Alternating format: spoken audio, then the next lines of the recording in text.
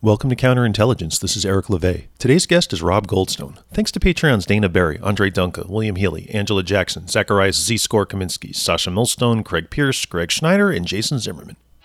Rob Goldstone, welcome to Counterintelligence. How are you today, man? I'm good. How are you? I'm hot, actually. I don't understand why it's so hot, and it's mid-September.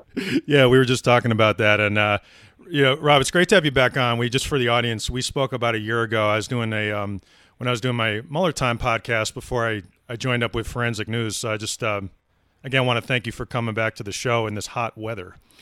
Pleasure. And out here in LA, it is where I am. It is supposed to be a record temperature. I think 107 on Sunday. I don't even want to say that out loud. Wow. Unbelievable. Unbelievable. These times in which we live are truly crazy on every level. Yeah. And, I wanted to talk to you first about, Rob, and we'll get into everything else later, but I also want to talk about, you got a new podcast, an Englishman in. Is that the right title? It is. It's an Englishman in ... And it's called that because every episode has a different last name. So I'm like an Englishman in turmoil, an Englishman in crisis, an Englishman in technophobia. Of course, I'm an Englishman in what I call Trumpton, which is this make-believe world. And so I wanted something that could change every episode completely. Yeah, and I want to ask you, so, I mean, how is it, how do you like, just in general, how do you like podcasting? I mean, I know from my end how much fun it is, but what do you think about it?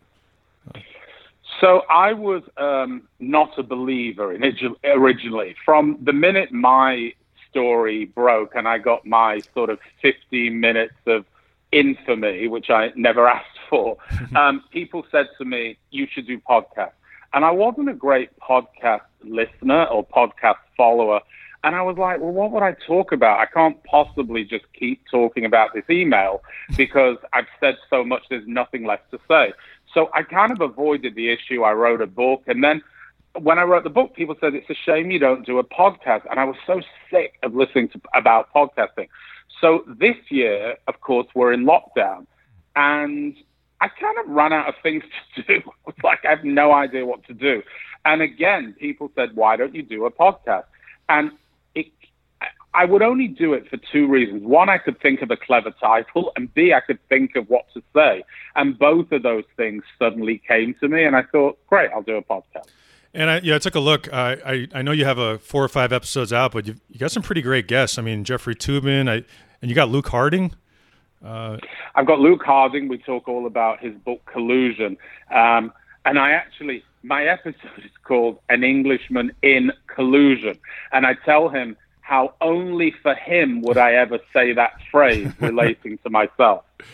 And that no doubt when it comes out, crazy, hysterical people on Twitter will say, oh my God, Rob Goldstone says he's in collusion. But I do try and explain it's about his book, not my life. Yeah, and I saw you had Tom Arnold too. That's got to be an entertaining one. You know what? It's really entertaining. It's currently being edited, and one of the great things about Tom is he has fabulous stories. It's so odd that this few years that I've had. I was doing an interview with Sirius Radio a few years ago, maybe 2 years ago, and I was coming out, and Tom Arnold was coming in, and I nodded because we all nod at each other, and he said to me, Rob Goldstone, and I said, wait, you don't actually know who I am? And he goes, no, of course I know who you are. And I said, but that's ridiculous. And he said, can I have a selfie with you? And I said, and that's even more ridiculous. So we kept chatting, and he's such a nice guy. And, we had a great podcast. Ours actually ran for an hour. The podcast is half an hour. But, I kind of, A, couldn't shut him up, and B, didn't want to.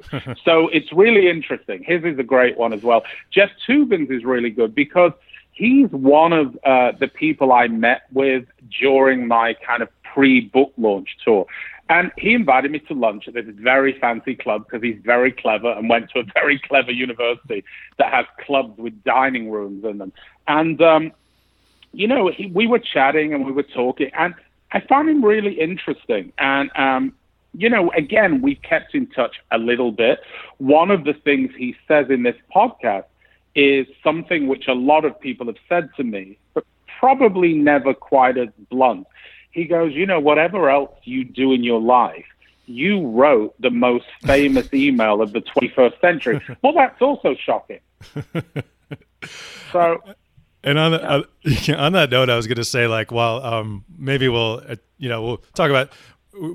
Probably won't rehash too much of that, but just for the audience, like, I think that just most of the players in what happened in the 2016 election, in my personal opinion, it sort of was what it looked like. But I do think that, unfortunately, I think you were the rare, maybe the only one that it was not what it looked like on the surface. So I just want to kind of put that out there, because I think everybody. No, I appreciate that from you. And actually, I've met with and met probably, let's just say, 100 media figures. And of that 100, probably 98 have said to me, well, we knew you weren't really that, but it was a really good story.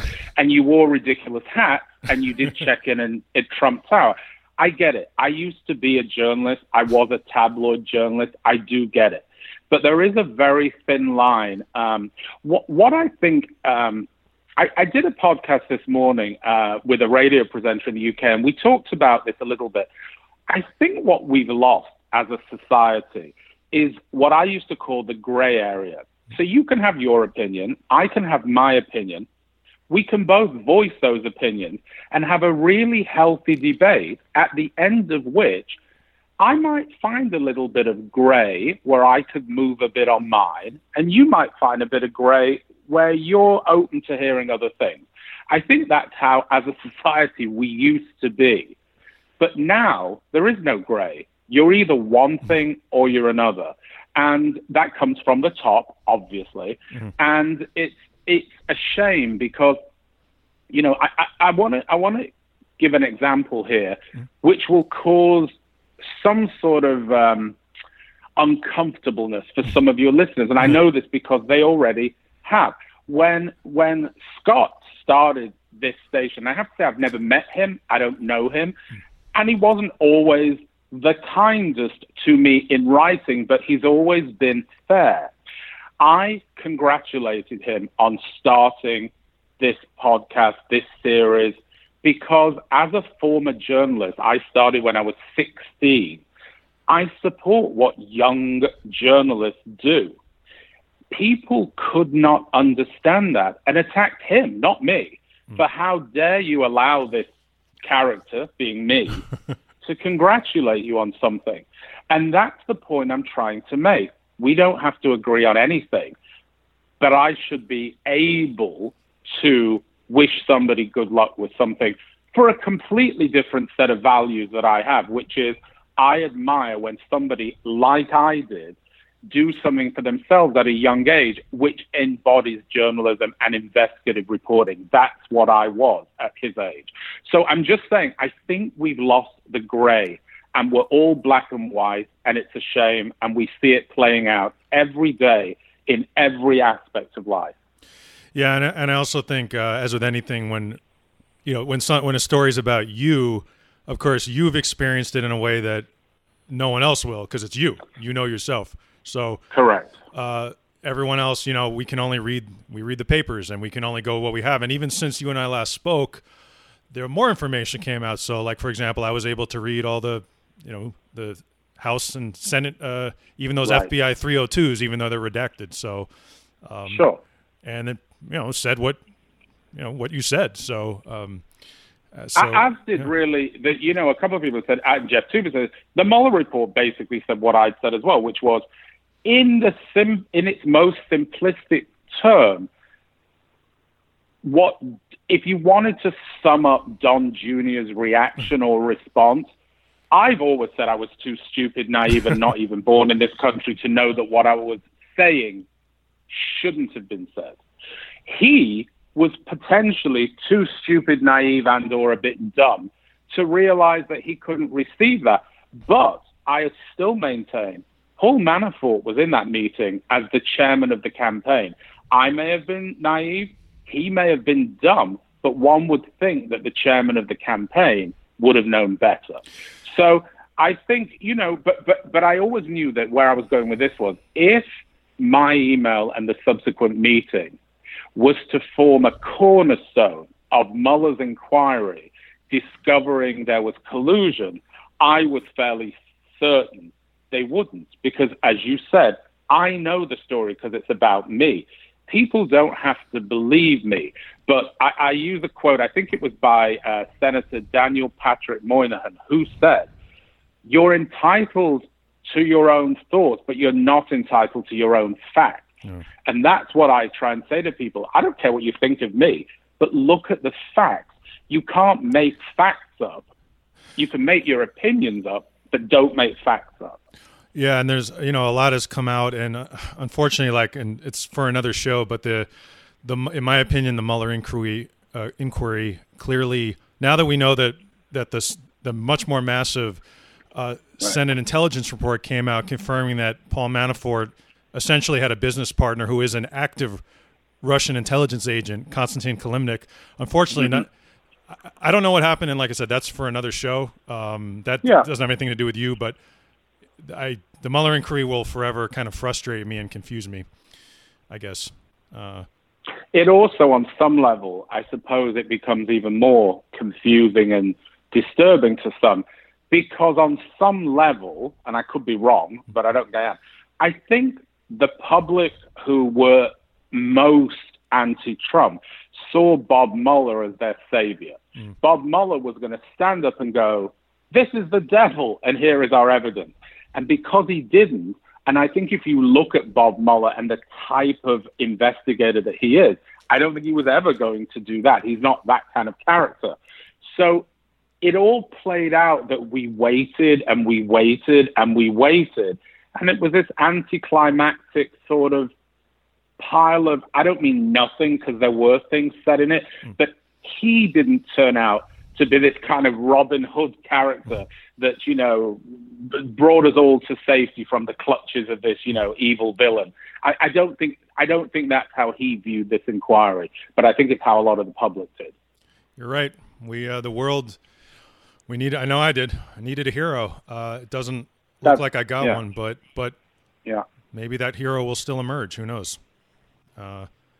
I was going to say on one more note. So also, I think also the fact, and then I want to talk about the podcast, but I think the fact that Luke Harding, who really is one of the, if not the premier journalist about, an absolute beyond expert in Russian intelligence and what happened. I think the fact that he goes on your podcast and Toobin, I think is complimentary to you. That you told the truth. I don't think those guys would jump on the show otherwise. No, I appreciate you saying that. And I appreciate it for this reason, that if you go on Twitter on any day, at any time, on my Twitter, there are still people who believe in their mind that Bob Mueller got it wrong, that Senate intelligence, that everybody got it wrong except them. And their evidence for that is, look what Rob Goldstone said and or did. And what I find, again, it's this gray.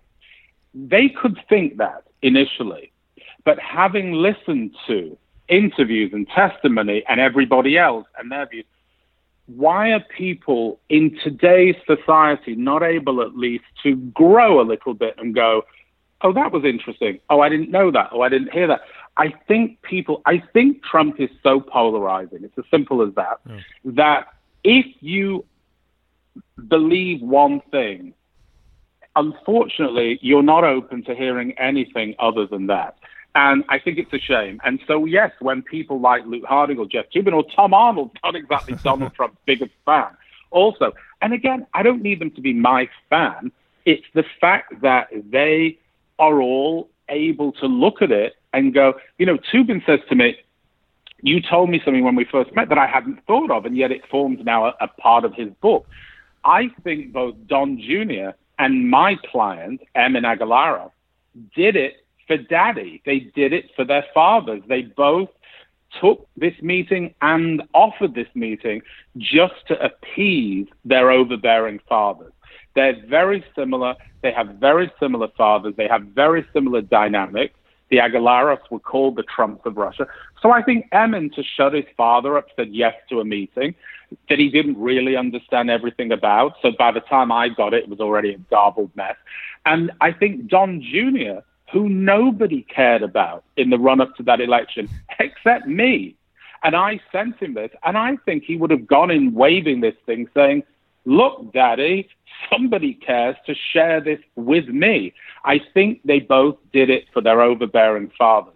And I think both of them could have put a halt to a lot of all this, are they spies, are they this, just by saying, we did it to be important. We're idiots. We're whatever. I think it's better to say I'm a giant fool who should have known better than to be accused of everything, whether officially or unofficially, both of those people were accused of. But that's not the way either of them live their lives, and they don't come from families that behave like that. But that's one of the things, too, been talked about in the podcast, was when he thought about it and investigated more, there were such clear similarities between the dynamics and the relationships of these two families. Everybody has a boss. I mean, that's the way I look at it. Some of this experience is like Emin was, technically your boss, your only client. So he asked you to do something, and that's what happened. And then, but Emin has a boss too, his father, and absolutely, 100%, absolutely, and a boss who.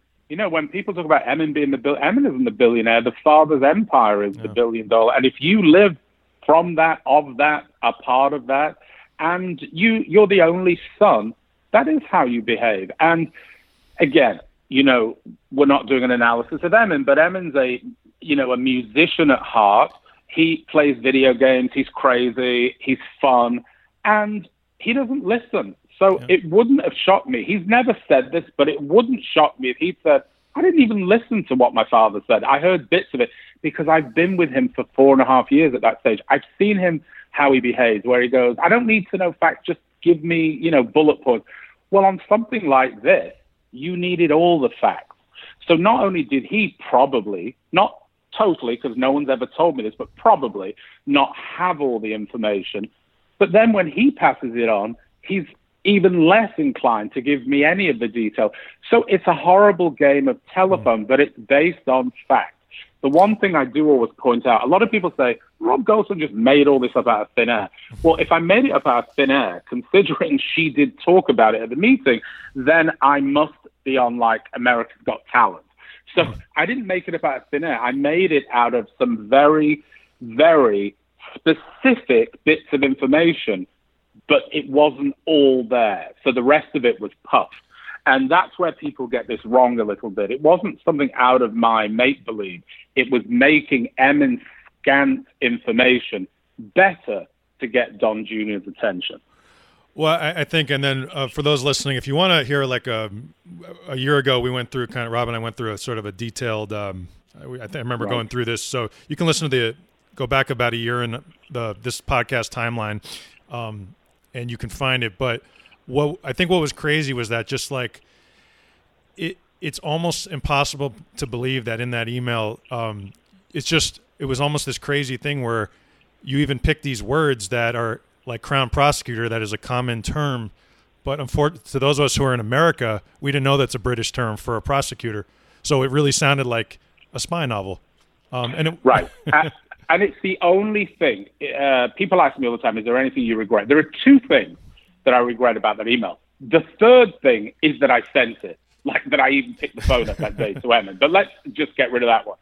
The two things are that, one, I said, I used the English terminology for what would be a federal prosecutor in the States.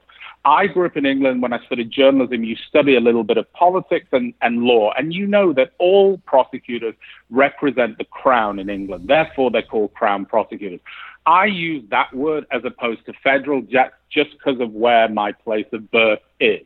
However, what I regret most is my terminology about Hillary Clinton. And the reason for that is, if I'd given more thought to phrasing it, there was never any suggestion by Emin that she had done something wrong. It was that this lawyer said there was some dodgy funding to the campaign for the Democratic presidential candidate, who by default was her. So if it had been Bernie, it would have been Bernie in my email. If it had been you, it would have been Eric. Mm-hmm. The point is, the way I wrote it and I look back on it, the implication is that there was information that she had done something wrong. And that's the one thing that I regret in all of that her name was there. Yeah, and I mean, look, I think, look, the bottom line is, you owned up to it. I think that to all of us who've been so affected by the last 4 years, I mean, I know personally like that's important to me, and I think so many Americans would feel so much better if just in general people just anyone who had any peripheral involvement would just say, look, this is what happened, this is why. But that's what's so upsetting to, like, with, I don't know, let's say like I don't know, a Don Jr. or somebody, that it's just their perspective is just to tell everyone to fuck off. Like, that's right.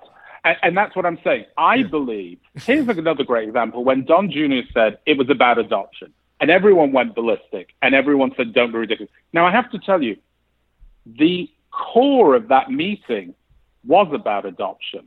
But what he should have said, and it would have cleared things up, is we thought it was going to be about whatever, dirt on Hillary.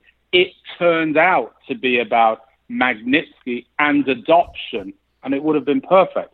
I walked away from that meeting and called my client and said, we just had a meeting about adoption. I've no idea what they were talking about. So that was the only takeaway. But when you understand, again, context is really important. Well, adoption is a major part of the sanctions put on America by Russia because of its sanctions over Magnitsky.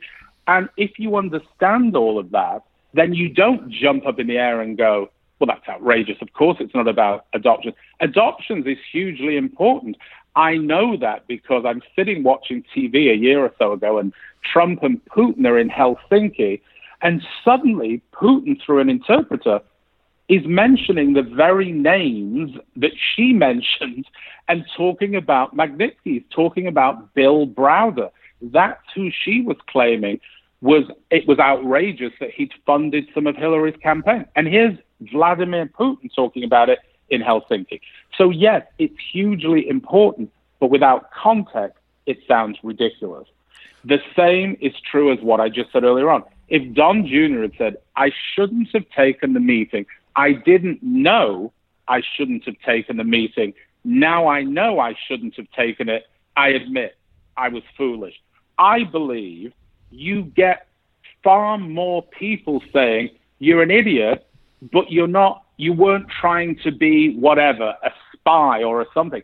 I don't understand why you wouldn't say that, but I do if you come from a family whose name is Trump, who don't appear to apologize for anything. Yeah, well, I mean, the minute that meeting happened, it seems like the purpose, well, there was more than one, but it also instantly made the room dirty, which is kind of like how the intelligence services operate. Right. Which I think was, I don't know if you have any thoughts on that, but that to me, she could have come in there and talked about, I don't know, cartoons or something, and there was already a problem. Right. But the irony is, what she did to me looked like, and again, I only know all of this 2 years, 3 years, however long it is since this godforsaken meeting, because that's all people talk to me about. At the time, I was checking an email, and all I cared about was the traffic in the Lincoln Tunnel going back to New Jersey. So we should put that in perspective as well. But the reality is that she had an agenda. She wasn't there just to dirty that room. She was there, I later learned, as a paid lobbyist to remove the sanctions from the Magnitsky Act. And so for her, it was important. The tying of the two together, what I've later been able to piece together, is that it was always about Magnitsky, but there were two parts to it. The very people she was saying had the dirt that was in my email, were the same people as were the Magnitskys. So it was Bill Browder and the Ziff brothers. The problem was, it wasn't interesting to the Trump team, which is why Jared was like, I have no idea what you're talking about, and why Don Jr. stopped the meeting. But also, it wasn't relevant to talk about Magnitsky, because to give Don Jr. a touch of credit, he stopped her instantly and said, I don't know why you're addressing this to me or to us. My father isn't in public service. He's a private citizen currently. So address it to the Obama administration. And he wasn't wrong in that particular instance. So, but yes, the room is then dirty because who knows who the heck is in there. I had no idea who these other people were. But she had an agenda. It was very obvious. And her agenda revolved around trying to perhaps influence Trump to lift these sanctions. And there may be things we don't know about that happened. We don't know. Exactly. That maybe we'll learn at some point. Fortunately for all of us, she was later indicted in a separate matter and is now not in America, which I think is probably a good thing. Right. Although who knows? Maybe she. Would you ever have Vessel in the Sky on the podcast? No. No. I mean, I wouldn't, and also I don't like people that. She's another of these people. You know, it's funny. Emin's father also said a silly thing at one point where when he was asked about me, he said, Rob Goldstone, I don't know if I know him.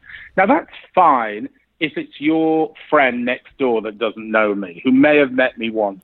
But, I mean, this is a man who I've probably met him about 100 times. I'd holidayed with him in Baku. I'd stayed in his house. I'd flown in his plane. I was his son's manager. I'm friends with his wife, his daughter. I mean, it's a ridiculous statement. Now, he did wind that back and say it was that it was a language issue.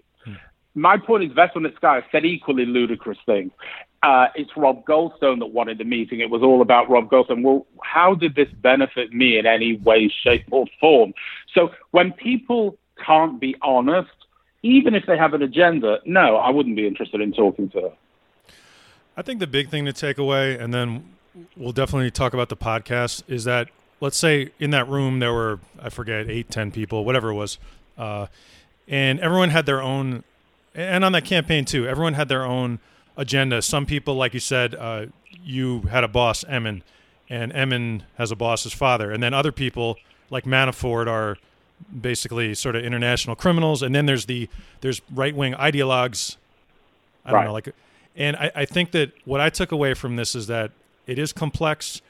I personally reserve my anger for the ideologues, the people like that's who I feel like. Even Manafort, I have to be honest, while I don't like anything that he did, he doesn't bother me in the same way that Stephen Miller does, who, hurts immigrant children or something. Just right. The only thing I think about Manafort there, and I said this at one of the hearings, I'm not here to throw anyone under a bus because he does very well at throwing himself under his own bus.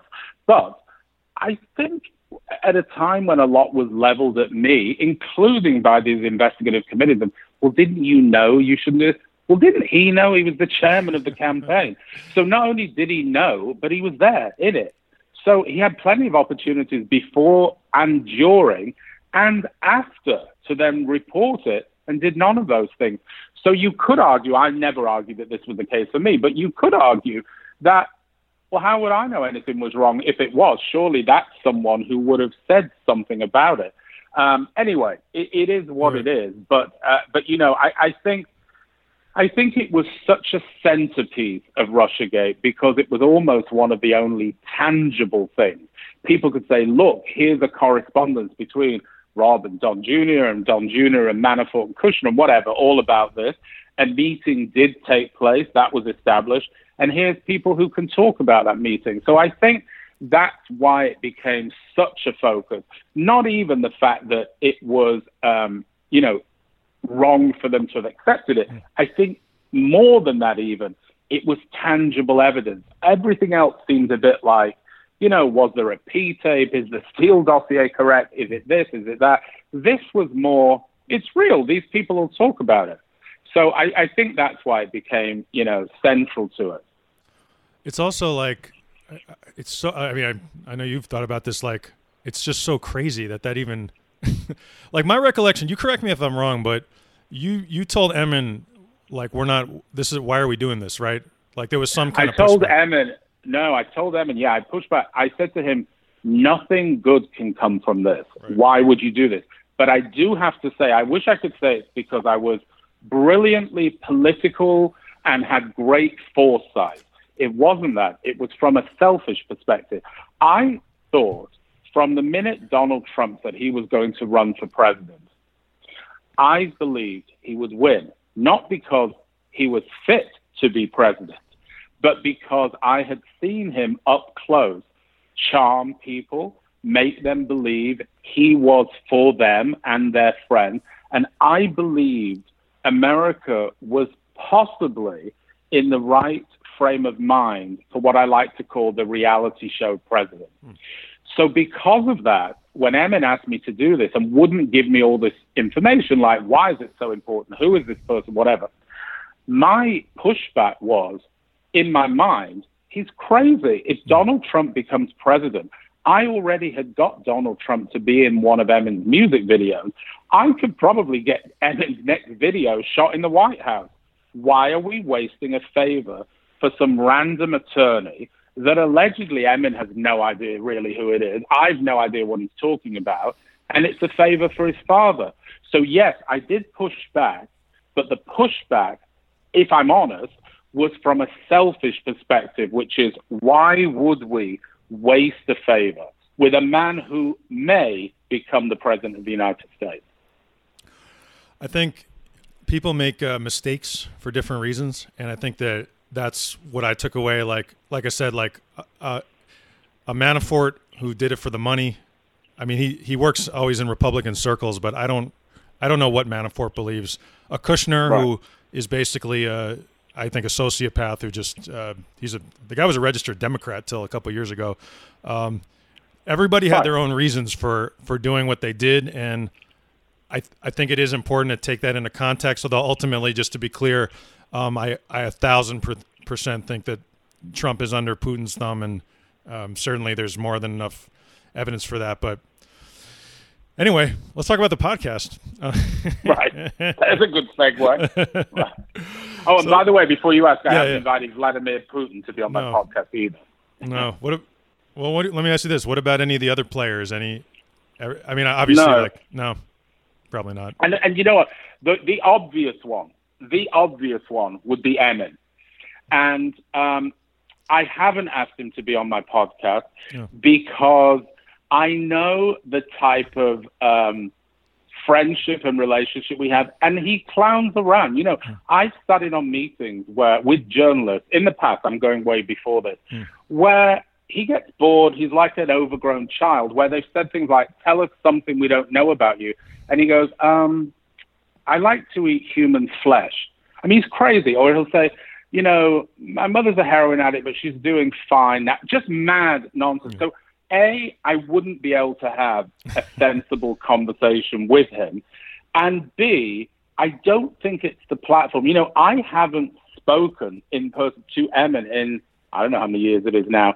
It's not the right place for me to begin that by putting him on my podcast, in my opinion. Because I have all sorts of things to say, and it's not necessarily the right platform. And so, and some of them people know what I have to say because it's all submitted in evidence. But also, the other people in it, no. I mean, again, there is this misbelief that I was friends with the Trumps. That nobody took a meeting for me, for Rob Goldstone. They took a meeting for my client, who they'd done business with. You know, I wouldn't have got anybody's attention in that tower. But the point is, you know, who would I do it with? Don Jr.? No, I'm still, no. Jared Kushner I sat next to at that meeting. I've never seen him before or after. No, not really. It's not. Also, my podcast, I should point out, it isn't political. It's a mixture of things with different themes. Where those themes involve politics or Trump, the people fit that. But a lot of them are about things that have nothing to do with that world. And so, I'd like to stay away from the 6 or 8 people that, were in that room for as long as it's humanly possible. It's remarkable how, like Rick Wilson has that phrase, ETTD, everything Trump touches dies. And it is, I don't know if skill's not the right word, but it's remarkable how all that stuff happened because of him. Like maybe he didn't ask for that meeting, but look how it touched everyone. All the people, some of the people in that room are now in jail. Like, it's amazing, actually. And it is amazing. And it's also amazing. Again, I was doing an interview this morning with somebody who said what's so astonishing is, he said, he interviewed Donald Trump in 2012 for something. And he said, I found him fun and interesting and informed and not deranged. He goes, now he's deranged. And what's interesting is, I said, that's the exact period when I met him and knew him a little. And I found him interesting and fascinating and able to connect with anyone. And, I tell that story, which is the reason why I really believed he would be president. I'm sorry, there's all sorts of banging going on here as well. No. But the reason why I believed he would be president is because when I was in Russia in 2013 for Miss Universe, Trump was asked to address this group of very powerful bankers and businessmen and oligarchs and whatever. And I was in the room. It was nothing to do with me, but I was in the room and listening. And the very last question, the head of Sberbank, who Scott fears will perk up there, I'm sure, but the head of Sberbank asked him a question and said, what is your view, Mr. Trump, on the Greek bailout as it relates to the European debt crisis? Something like that. And I actually remember thinking to myself, oh, this will be good. I can't wait to hear this. Because he said nothing of anything of any relevance up until then. And Trump stood up and said, before I answer that, have any of you ever heard of a show called The Apprentice? I created it with Mark Burnett. I'm a genius. It's amazing what I've done. I've discovered all this talent. I've made all this money for NBC. And it's also shown in Europe. And there was his reference to Europe. And he said, thank you. And he sat down and got a standing ovation. And I turned to a friend of mine who's American, and I said, these people look like they've just been addressed by Jesus Christ. Like they're in awe. And all he said to them is, he's brilliant, the show's brilliant, they should watch the show, and it makes a lot of money for NBC. On the way out, in the elevator, he turned to me and said, has there ever been a better self-promoter than Donald Trump? That summed him up. Donald Trump knows how to promote Donald Trump. And if you like him, don't like him, he knows how to keep you talking about him. And what we all have to agree on is that virtually not an hour, to quote Jeff Toobin in my podcast, not an hour has gone by in the last 3.5 years when we haven't been talking about Donald Trump. I want to ask you, what do you think about, since in the last 4 years, we've seen a level of tragedy that is, this pandemic and so many things that were preventable. Just the other day, Trump mocking the war dead. Soldiers. I just want to ask you, just from a personal perspective, what do you think about the things we've seen and just the things that he's done to this country? Do you have any thoughts on Trump, Rob? I do. First, I thought when he won, well, there's two things. When he won, I believe nobody was more shocked than Donald John Trump that he won. I believe he had a speech that said, it's rigged, Hillary stole the election, blah, blah, blah. He won. So first of all, there's something in that to be careful what you wish for. That's number one. Having won, I hope that he would surprise everyone and say, I am going to surround myself by this really quirky group of the best people, whether they're Democrats, whether they're in politics, whether they're whatever from the moon. I'm not a politician. Therefore, I don't have to follow rules. And I hoped that he would say, even things like, I've asked President Obama if he'll do this because X. I've spoken to my friend Joe, who was a great something. But I didn't expect him to do what he ultimately has done, which is to behave. He's led by his ego. I say it in my book a million times. Donald Trump likes people who like him. So he likes Vladimir Putin because at a time when no one in the world liked Donald Trump, Vladimir Putin mouthed support for him. So whether or not he's under his thumb, and I'm not suggesting he is or he isn't, he likes him because for the longest period, Vladimir Putin liked him. I think there is an art to getting what you want from Trump, Governor Cuomo showed that here in New York during the pandemic. When he needed ships and hospitals and the convention center, he's smart. He said, Trump's doing a good job. His team's doing great. New York's being looked after. Within hours, we had hospital ships sailing up the Hudson River. He's smart. They haven't spoken since. You may recall he invited Cuomo to the White House the next week. That's how you have to behave if you want something from Donald Trump. Your question, however, is how do I view the things that have happened as a result? I think we have to be realistic here. Donald Trump, and no one's suggesting he didn't create COVID, isn't responsible for COVID. However, what is in question is his response. And, I'm from England originally. I think Boris Johnson had an even worse response to COVID. He wanted to do herd immunity until he almost died of it, and then he changed it. I think other countries, I understand when we go, New Zealand's done an amazing job. New Zealand has sheep and a handful of people, and not a lot of people go there. So it's much easier to say, we're closed down, you can't get in, and off you go. So, yes, do I think he could have done a better job? Of course.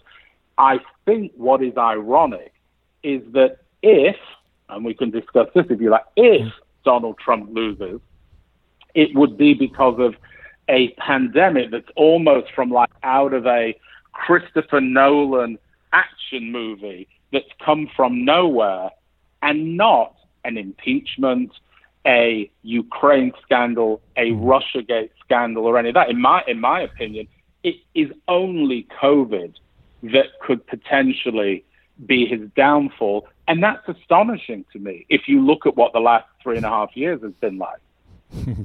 I have to agree with that. Yeah, there's so much. Think about it. There's so much, and yet it's COVID. Who has ever even heard of such a thing taking hold like this? So it is ironic. And I heard yesterday on one of the channels saying, and Donald Trump's in trouble. He's 6 or 9 points behind. After 3.5 years of what has happened, and also the way a lot of the media have behaved towards him, he should be 600 points behind, not 6 or 9. So it's not a clear, nothing's clear in this world. Well, that's true. I put that square on, as they say, it takes two to tango. So I put that square on the people who, as they say, his base, who seem on editorializing a little bit, who cannot get enough of hatred, and that's, I guess, for another time. But it's, as someone who's been out there covering these protests, and it's hard to. I don't really know what to say about that. It's just it's so disappointing to see how. I tell you what I do hear a lot of, and I don't know if you do as well. Yeah. And it might be thought of as unfair, but you'll let me finish the sentence, so it won't be unfair. If I was on CNN, they'd cut me off. But a lot of people have said to me, and especially from overseas, what's astonishing to them is that the Democrats would have put up a 78-year-old to fight Donald Trump. And their reasoning behind that is, this is really the fight of kind of everyone's life, and it may need someone to play dirty, and he doesn't play dirty. Well, actually, I couldn't agree with you more there. I'm of course going to vote for Vice President Biden because I know we can't have another 4 years of this.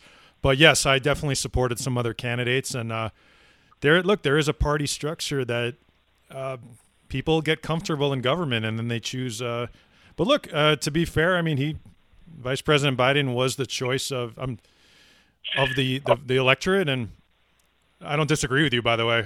He wasn't my choice, but right, and that's what's really interesting for people watching this from afar. They go, he's a very accomplished man, but he's 78. And don't you have to take this, people have called Trump a dictator. Don't you have to do that with somebody that really can not only play dirty, but play in this modern world of Twitter and Facebook and social media and I don't know, just go right at it every step of the way, and maybe he can. But when you look at it on the face of it, it doesn't always look like that. I couldn't agree more. I mean, yeah, just to maybe just bring up the meeting just another time, one more time. Like this, we're talking about. We had our one candidate, and then we had a candidate who they didn't. Hey, do you want to take this meeting? That seems like not like a good idea. They didn't blink. Right. It's like I agree on that note. Like we do. Well, actually, I couldn't agree more on that. Like I think you. While I don't necessarily want to bully, I mean, yeah, you need to fight fire with fire. That's what I was trying to say. Yeah. I didn't remember that phrase. No. So you need to fight fire with fire, and you don't need to. Everybody's in agreement. No one's not in agreement that Joe Biden is a very nice, empathetic, kind man. Well, does that beat Donald Trump? I mean, can you? Yes, you can fight fire with kindness, I suppose. Mm-hmm. But there's a strain of thought that says you might need somebody that's got the guts to just take him on and punch him in the head. So I don't know. It's interesting. It's also, I hadn't thought about this before, but somebody, again, on one of my podcasts says, it is a bit odd that you have a 74-year-old president, a 78-year-old challenger, and Nancy Pelosi. So it's not exactly like, the Backstreet Boys. It's kind of like, well, they're old as well, actually. But, it is a bit old, don't you think? Yeah. I mean, so my candidate, I was a big Harris supporter and still am, but of course I wanted her to be the presidential nominee. Right. Because I couldn't wait for that matchup. By default, maybe she is. Who knows? I don't mean that anything happens to him. No, I understand. That maybe in a year or two he would say, I'm stepping down or something. Who knows? No, that is the word, that he would serve 4 years and that she would take over. Yeah. Of course, I'm just trying to get to we all are trying to get to that next, trying to cross the first bridge before we get to the next one. But exactly. It's been pretty crazy. That's actually why I asked you that question. Not because of anything with Trump, Russia. I was just curious as sort of an astute observer, and also someone who grew up in another country before coming here, what you thought about the climate now. I think it's very much like the climate that Britain has over Brexit. I think Brexit Britain and Trump America are almost identical. Nobody claims, if you see them, they ever voted for Brexit. Nobody except his base ever claims they voted for Trump. And I think the reason is they're these silent voters who are embarrassed because they're branded all kinds of things, some of which may be true and some which may not be. But in Britain, if you say you voted to leave, people say that's because you're a racist, you're sexist, you're misogynistic, you're this, you're that, and you're stupid. And so I think they don't say it. And because of it, it's become very divided in the UK. But in their case, it's not so much about Boris Johnson, it's about Brexit. It's the same lack of grey, as I was talking about before. You're for leave, you're against leave. You're racist, you're not racist. You're sexist, you're not sexist because of how you voted. You're dumb, you're not dumb. And I think that's what happens here. And I think it comes from the top in both cases. And here, especially, I think it's dangerous. I think there is an undercurrent which it will be very interesting to see what the fallout from this election actually is. Because I have to tell you that no matter who wins, it may not be a very smooth as silk transfer, not a transfer of power, but a transfer of that hardline support from either side, accepting what is the result. So I think when people say this is arguably one of, if not the most important election of modern times, they're right. Because we do have this very divided society on everything, about everything.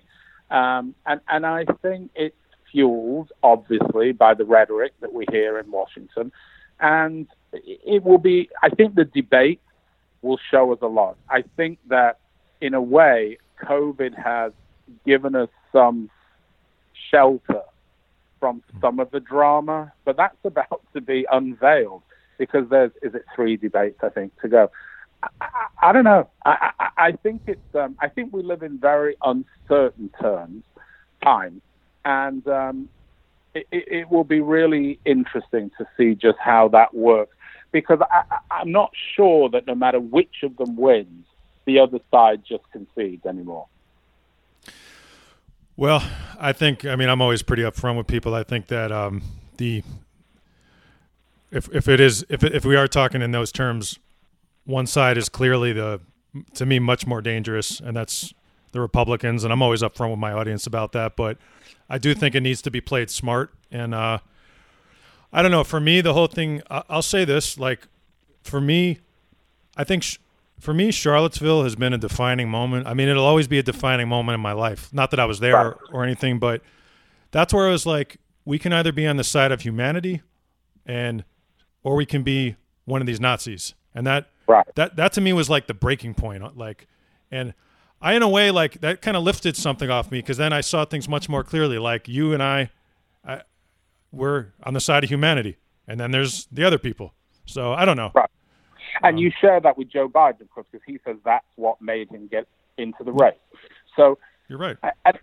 My only question there is, again, as a society, are they looking in 2020 for someone's values and someone's beliefs, or is it still a country that, see, I don't understand, because I'm not from here originally, how issues like abortion are still come up in debate.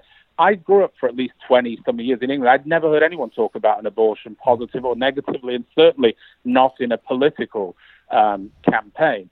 Here, it figures with the Supreme Court. It makes you say, I'm sure Trump's going to say Ruth Bader Ginsburg, however old she is, and name others. Do you want me to appoint them, or do you want Joe Biden? So even if you're a Republican or you're on the fence that believes strongly in matters like abortion, well, aren't you going to vote for Trump anyway, because that's what's important to you? I just don't understand how it's still important to people in this age when everything else is falling apart. Yeah. Well, there's a great book on how those wedge issues, it's called What's the Matter with Kansas, and it's about how the GOP, the Republicans, perfected the art of using those issues, like what you just said, as a sort of a smokescreen to do what they really wanted to do, which is to just give tax breaks. And in a way, Trump is he's the perfect front man, because he's willing to do those things to, make money for himself and everyone else. And whether or not he believes that, because no. said before that, Jared was a Democrat. Well, one of the takeaways I got from that meeting, and I think I told you when we last spoke, that brought a smile to my face was, as Veselnitskaya was trying to say what this awful deed that Bill Browder and the Ziff brothers had done, and which Jared managed to narrow her down to, which was to fund the Democrats, I remember sitting there laughing and thinking, well, didn't you fund the Democrats? And didn't Don Jr.'s father fund the Democrats? I don't understand why it's an issue. So, yes, you're right. I think Trump will do, and certainly this time around, I think he will do whatever he has to do to hold on to power, not least because there might be some concern that when he's no longer the president, perhaps there are charges to answer on things or investigations to be had. Who knows? But, I think, and power begats power. I think he may, in my opinion, he may not have thought he would win, but once he did win, I think he quite liked being in charge. Yeah. And on that note, and then I'm going to say for the third time, we're definitely going to, I promise, talk about the podcast before we're done. On the note of standing up to anybody, to evil, a while back we got this letter at Forensic News from a lawyer who represents an oligarch who wasn't happy about his story. And, we don't have that much money, but we just stood up to the guy. And I don't think we've heard from him again. And that, to me, someone who's much more powerful and has much more money. But all you have to do is kind of stand up for yourself, and it's amazing how these people just kind of melt away. And I have to say, interestingly enough, who would agree with you there is Donald Trump, because I've heard him say those sorts of things. So I do have to say that, yes, I agree with you. And he'd say, I once said on some weird CNN interview that I did, they said, well, how should people behave with Trump? I said, they should behave like they're in the boardroom at The Apprentice and scream and call each other bitches and cry and pull hair and throw things. He likes that. He likes when people stand up to him and scream and shout and whatever. And So, yes, I agree with you 100%. You have nothing to lose and you have everything to gain. And that oligarch will have believed that his power, which is only based on wherever his money came from, would have frightened you away. And no, good for you. And I'm sure you wouldn't hear from him again, because it's outrageous. It's how they get away with, I don't mean murder, because now people go, oh my God, that oligarch murdered someone. But you know what I mean? It's how people like that get away with anything. No, you're 1,000% right. And so that would be my advice to anybody generally, but definitely in politics. Like, a lot of the tragedy of what happened in the last 4 years is that so much of it was avoidable if those in the opposition just stood up and said, no more. Right. No more. Right. I do want to ask you, as a fellow podcaster, in the final transition to what I've been trying to is, I just want to ask you, like, you know, how do you like podcasting, and just tell us about the show, if you could. Sure. So now I've started it, I really like it. And I look forward to each interview, and each one, because each episode is themed about something completely separate and out of left field from the last. It's very different for me. And, you know, my background, for anyone who cares, was as a journalist and a radio reporter and host in the UK. So it's been 20-something years since I interviewed people. So I enjoy it. I enjoyed it then. I enjoy it now. And I think it's, you know, I like that I learn something, and hopefully people listening do. But the first 4 have gone up, and already people have said, you know what? I sat in a chair and I made a cup of tea, actually, because a lot of them are English. And I sat and listened for half an hour, and it made a change. And to be honest, if it gets people off social media for half an hour or off watching stuff about Donald Trump on TV for half an hour, then good. And some of them, as I say, like the ones with Jeff Toobin or Luke Harding or Tom Arnold or a few others, are political. Some of them are with, you know, people in lockdown. What's it like being in lockdown? Because we're going into the 5th or 6th month almost here. And, you know, that's very tough on people in many different ways. And then there's some fun ones. There's some really amusing ones. For instance, I interviewed a man who is an etiquette and civility coach, and his job is to teach people how to be civil to each other. And, you know, it's funny. We just spent nearly an hour talking about how the president can't be civil and people can't be civil to each other.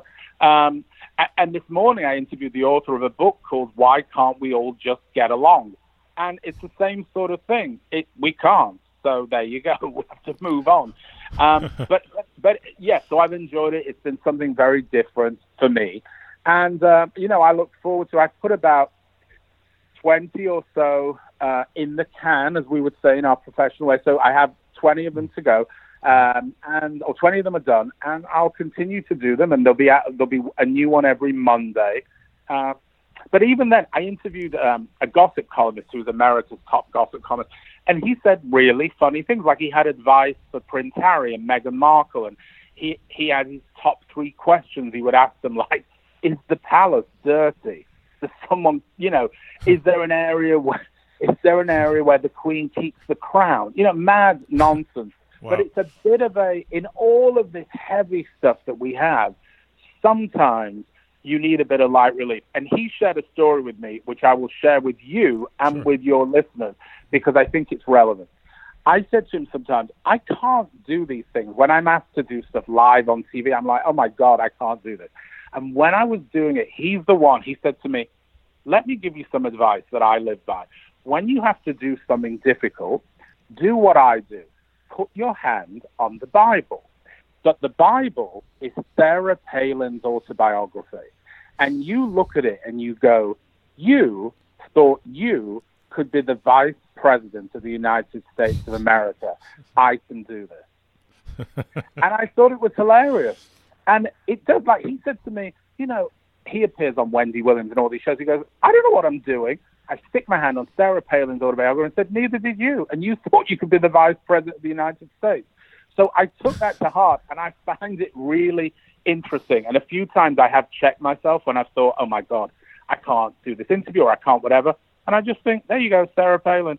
So she was useful in the end, if everyone takes that advice. And that's it. Yeah. And if I can spin that on a final note to anyone listening, the world, it's some dark times right now. There's no question. So if there's something you've been thinking about doing, I know we're all indoors, but just look at the individual. I mean, I hate that I have to keep bringing him up, but look at individual one, aka Donald Trump, who is where he is purely from with literally no ability except, as you said, the ability to sell himself. So correct. You listening right now, imagine what you can do, if you just put your mind to it. We could use you. Exactly. And look, they could end up being interviewed by you on this podcast. So there you go. Yeah. Rob Goldstone, any final words, any promotions, anything you want to talk about? No, I don't think actually, if we're talking about promoters, as I say, we've said Donald's the promoter. Yeah. No, I just, and I said this last time we spoke, I just hope that your listeners and the people that follow you and follow Forensic Net and Scott, yourself, and all of that, they keep an open mind. They keep that gray out there, and they don't close off just this idea that maybe what they want to be true. And I understand how important that is for so many people, that they want it to be true so badly. Be open to finding out that maybe not all of it is true, maybe some of it's true, maybe none of it's true. But that doesn't make you a bad person. What makes you a bad person is when you close off. And I go back to that great quote that isn't mine, which is, you're entitled to your own opinions. You're not entitled to your own facts. And I think if we just stick to that, it will make life, it will make social media, it will make Twitter, which is often a hateful place for so many people, it will make it more civil. Otherwise, we're all going to need that civility coach that I interviewed. Rob Goldstone, absolutely great having you back on Counterintelligence, and I'm looking forward to the next one. Thank you for listening. Follow Forensic News on Twitter at Forensic Newsnet. Counterintelligence is at IntelPod. My personal account is Eric LeVay. Support Forensic News on Patreon. Subscribe to Counterintelligence everywhere you listen to podcasts. This is Eric LeVay, and this is Counterintelligence.